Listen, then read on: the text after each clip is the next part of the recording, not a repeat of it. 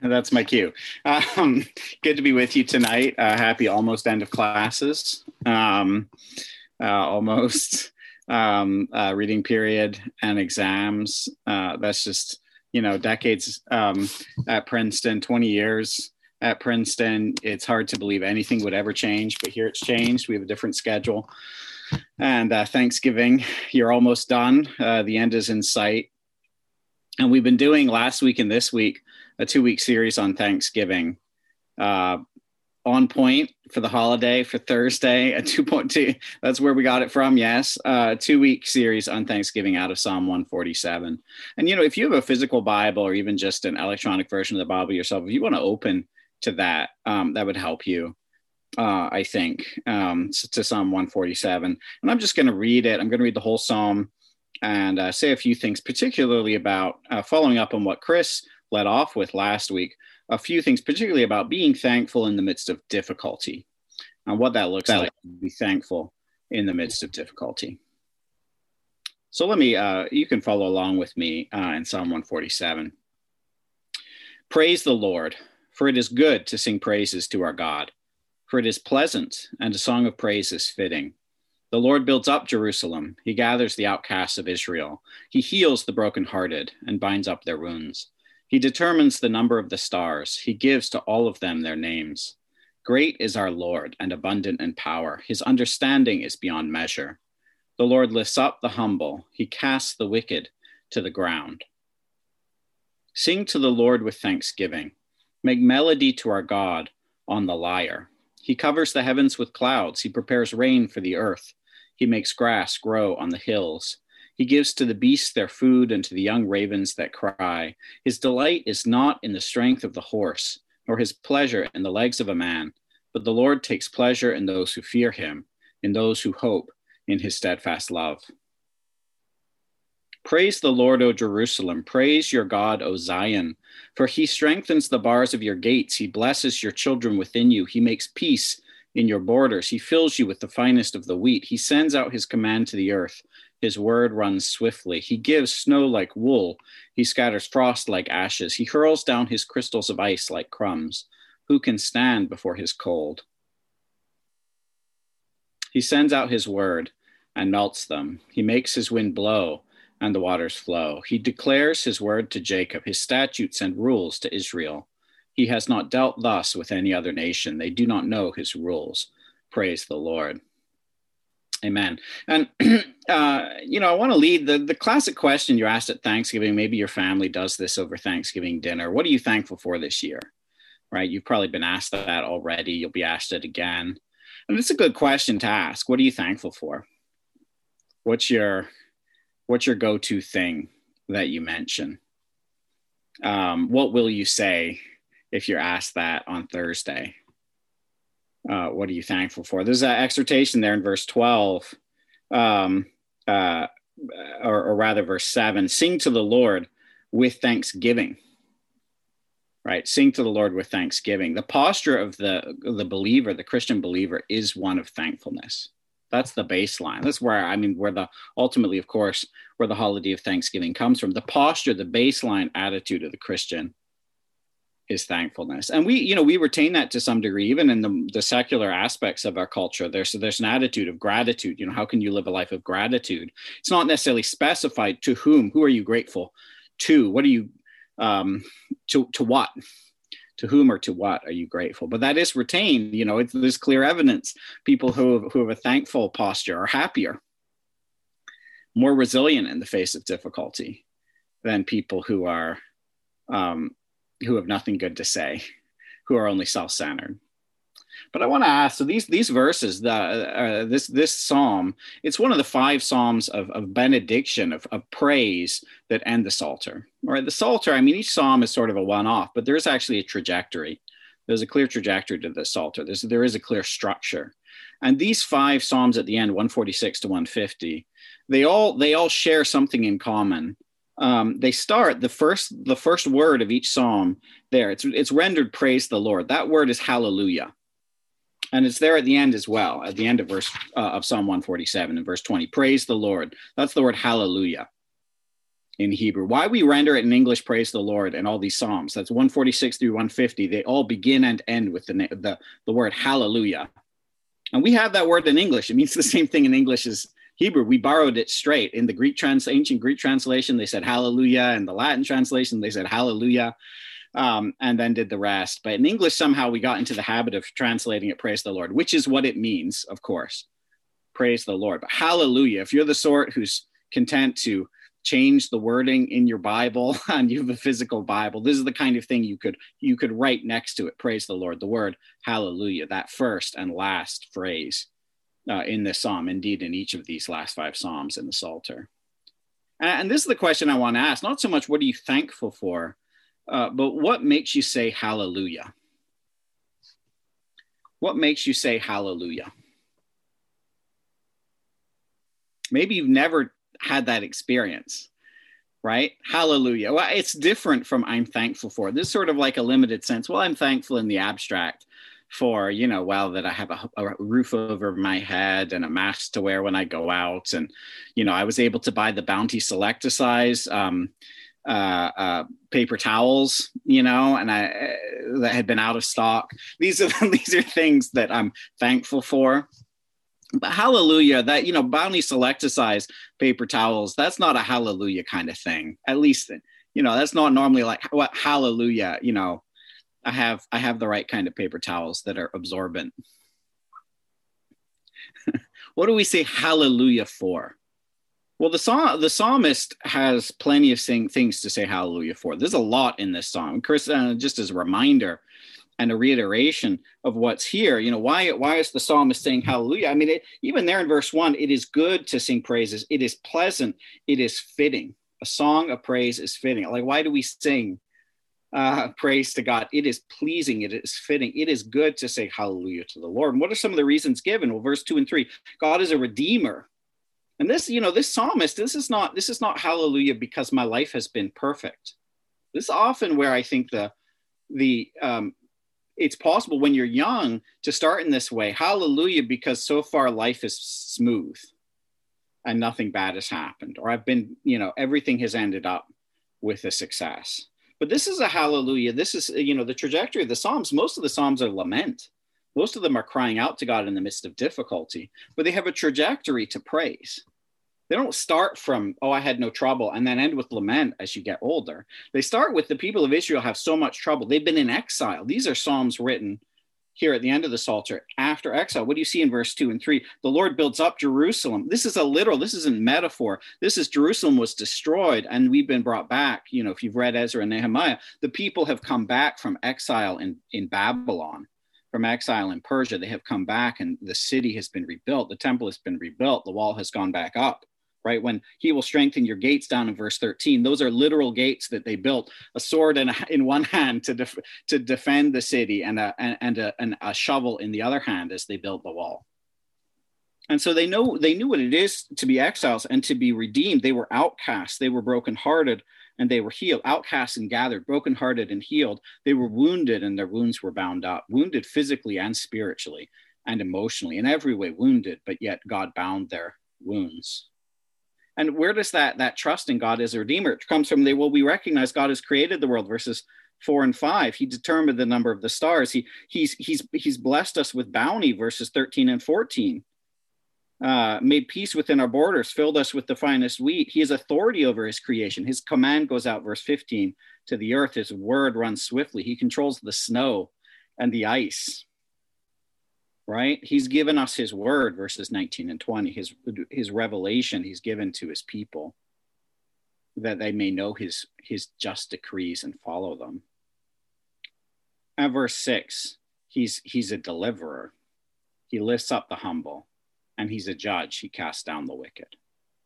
So even in the face of difficulty, we know there is ultimately a righteous judge who will deliver us, who will lift up those who are broken down, those who are afflicted, and who will cast down those who are proud. And so the psalmist has abundant reasons, not just to be thankful in the way we usually use the word, but to say hallelujah. God is in control. He's created the world. He governs it. He's given us his word. He's blessed us with all abundance. He's gathered us back from exile. He's rebuilt his city, Jerusalem. He's our deliverer and our judge. And he's given us reason to make melody. Verse 7, make melody to our God on the lyre. Sing to the Lord with thanksgiving, make melody with the lyre. That guitar, I guess, is our lyre. Someone needs to start a bring lyre back movement in contemporary worship. Pull in new songs to the lyre. No, guitar works. Sing praise to God with all that you have, with your voice, with your instruments, with all that you have. Be thankful. And so, I think about this. It's like, how does Ryan McDowell, I was meeting with him this morning, and he was raising the example of Daniel and Daniel's friends in the book of Daniel. And they were so young and yet had such conviction, right? They faced so much persecution and yet they were undaunted, unafraid. Their fundamental joy, their hope, their conviction could not be changed by what happened outside of themselves. And how does that happen? How do we get to that place that even in the midst of difficulty, how do we get to the place of the psalmist that even for those who've been in exile, that we can say, nonetheless, I give praise to God. We can say hallelujah. We can say it in song. We can say it with instruments. We can say it as a people together. Verse 12, it's a plural thing. Praise is plural. It's done together. Praise the Lord, O Jerusalem. Praise your God, O Zion. It's the whole city, the whole people of God raise up their voices in praise. How can we get there in the midst of difficulty? How can we be like Daniel, Shadrach, Meshach, and Abednego? Or how can we be like, I think of older saints that I knew, in my mother's family, or like Christina's grandmother, Christina's grandmother, my wife in Korea, and she came of age in the 1930s in Korea under the Japanese occupation. And then, World War II ended, and then they had the Korean War. She lost 3 of her 8 kids to childhood diseases. They faced starvation at different times. They faced refugee status during all that.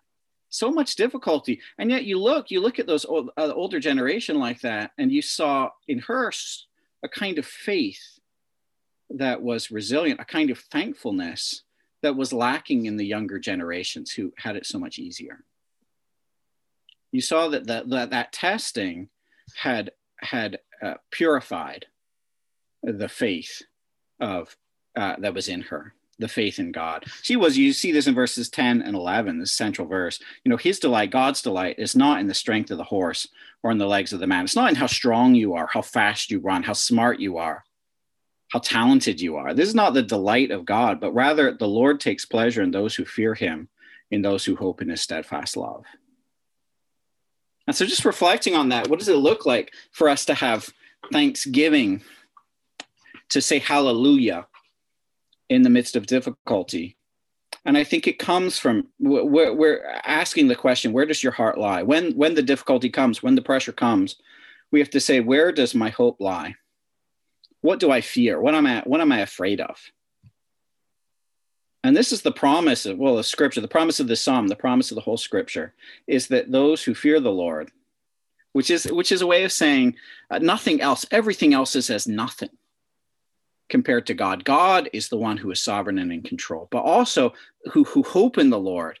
I know that his steadfast love is sure. I mean, the Israelites, they were gone 70 years in exile. He brought them back. Look at the work he has done in his people, in his church over 2,000 years. Just in the PCF in Princeton since 1931, just in us through the time of COVID here in 2020. Look what God has done in his steadfast love. Look at what Christ has done on the cross in dying for our sins. And if your heart is captured by that, you've come to the cross like the pilgrim in Pilgrim's Progress, and the burdens of your sin have been taken away.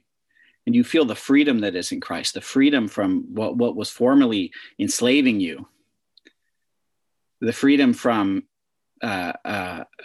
sin itself, from the desires that controlled your life, the freedom to worship God, to know God, to love God, to hope in God, to love his people, to love even your enemies. In that, we find reason for thankfulness, even in the midst of difficulty. We find a hope that is resilient, not just resilient, but that conquers all the kind of difficulties that come our way. We have reason where we can say, hallelujah, I am in Christ. Can you say hallelujah? I use this as a metric for, guest speakers at church, or, in a Christian conferences or whatnot. It's like, after I hear them speak, this is maybe bad. Maybe I shouldn't do this. But I said, if we just invited someone who just stood up and said, Jesus is Lord, and then we all said, hallelujah, would that have been better? We bring in some special speaker on some special topic, and sometimes you get a little lost in the weeds and you're like, what was I supposed to learn there? What was that deep insight? We should have just had any random Christian stand up and just say, Jesus is Lord, right? He died for your sins. He's risen. We have new life in him, eternal life. And we could all say hallelujah and go on our way rejoicing. Do you know what that is? To know who Christ is, to know the Lord, to fear him and to hope in him, and to say hallelujah. What are the reasons you have now to say hallelujah?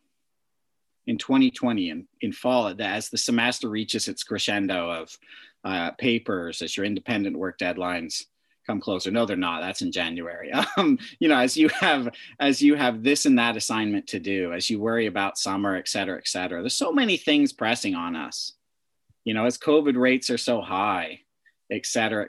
Oh, David's pointing out, no, they're now. As everything presses in, but what does that matter?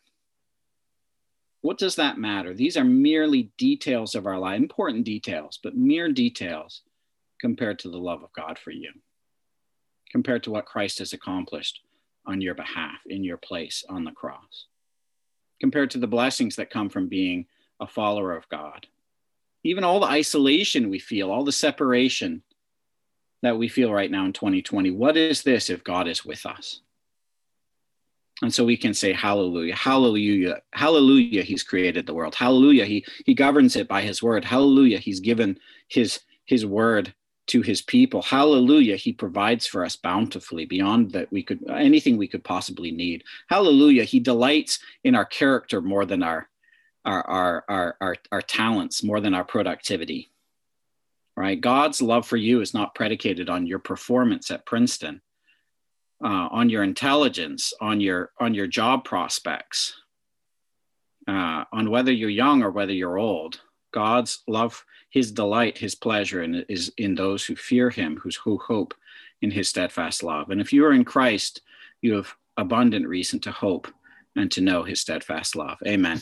Let me pray. Heavenly Father, I thank you for this time that we can spend together. And I thank you, Lord God, that we can say hallelujah if we are in Christ, if we know what it is to turn away from our sins, to come to an end of ourselves, to come and worship you, to embrace the great gift of your Son as Lord and Savior, to walk forward as children, beloved children of God, to embrace your people and to serve faithfully in your kingdom. I pray, Heavenly Father, for each of my friends here, that they would be able tonight to say hallelujah. For any who don't know what that is, to praise the Lord, that you would speak to them and draw them close to yourself, and that you would open to them the wonders of your steadfast love. And Heavenly Father, for all of us, help us to trust in you and to rejoice in you, especially in difficulty, especially in trial, especially in suffering, to cry out and to know with confidence that you deliver, that you have delivered, to know with confidence that you stand as judge, and that we can go forward joyful in praising. Our laments, however long they may be, as they were for through the book of Psalms, so many psalmists in so many ways had so many laments, yet we know that it ends on a note of praise. So let that be true for us, Heavenly Father. May 2020 end on a note of praise. May each day end for us on a note of praise. We pray this in Jesus' name. Amen.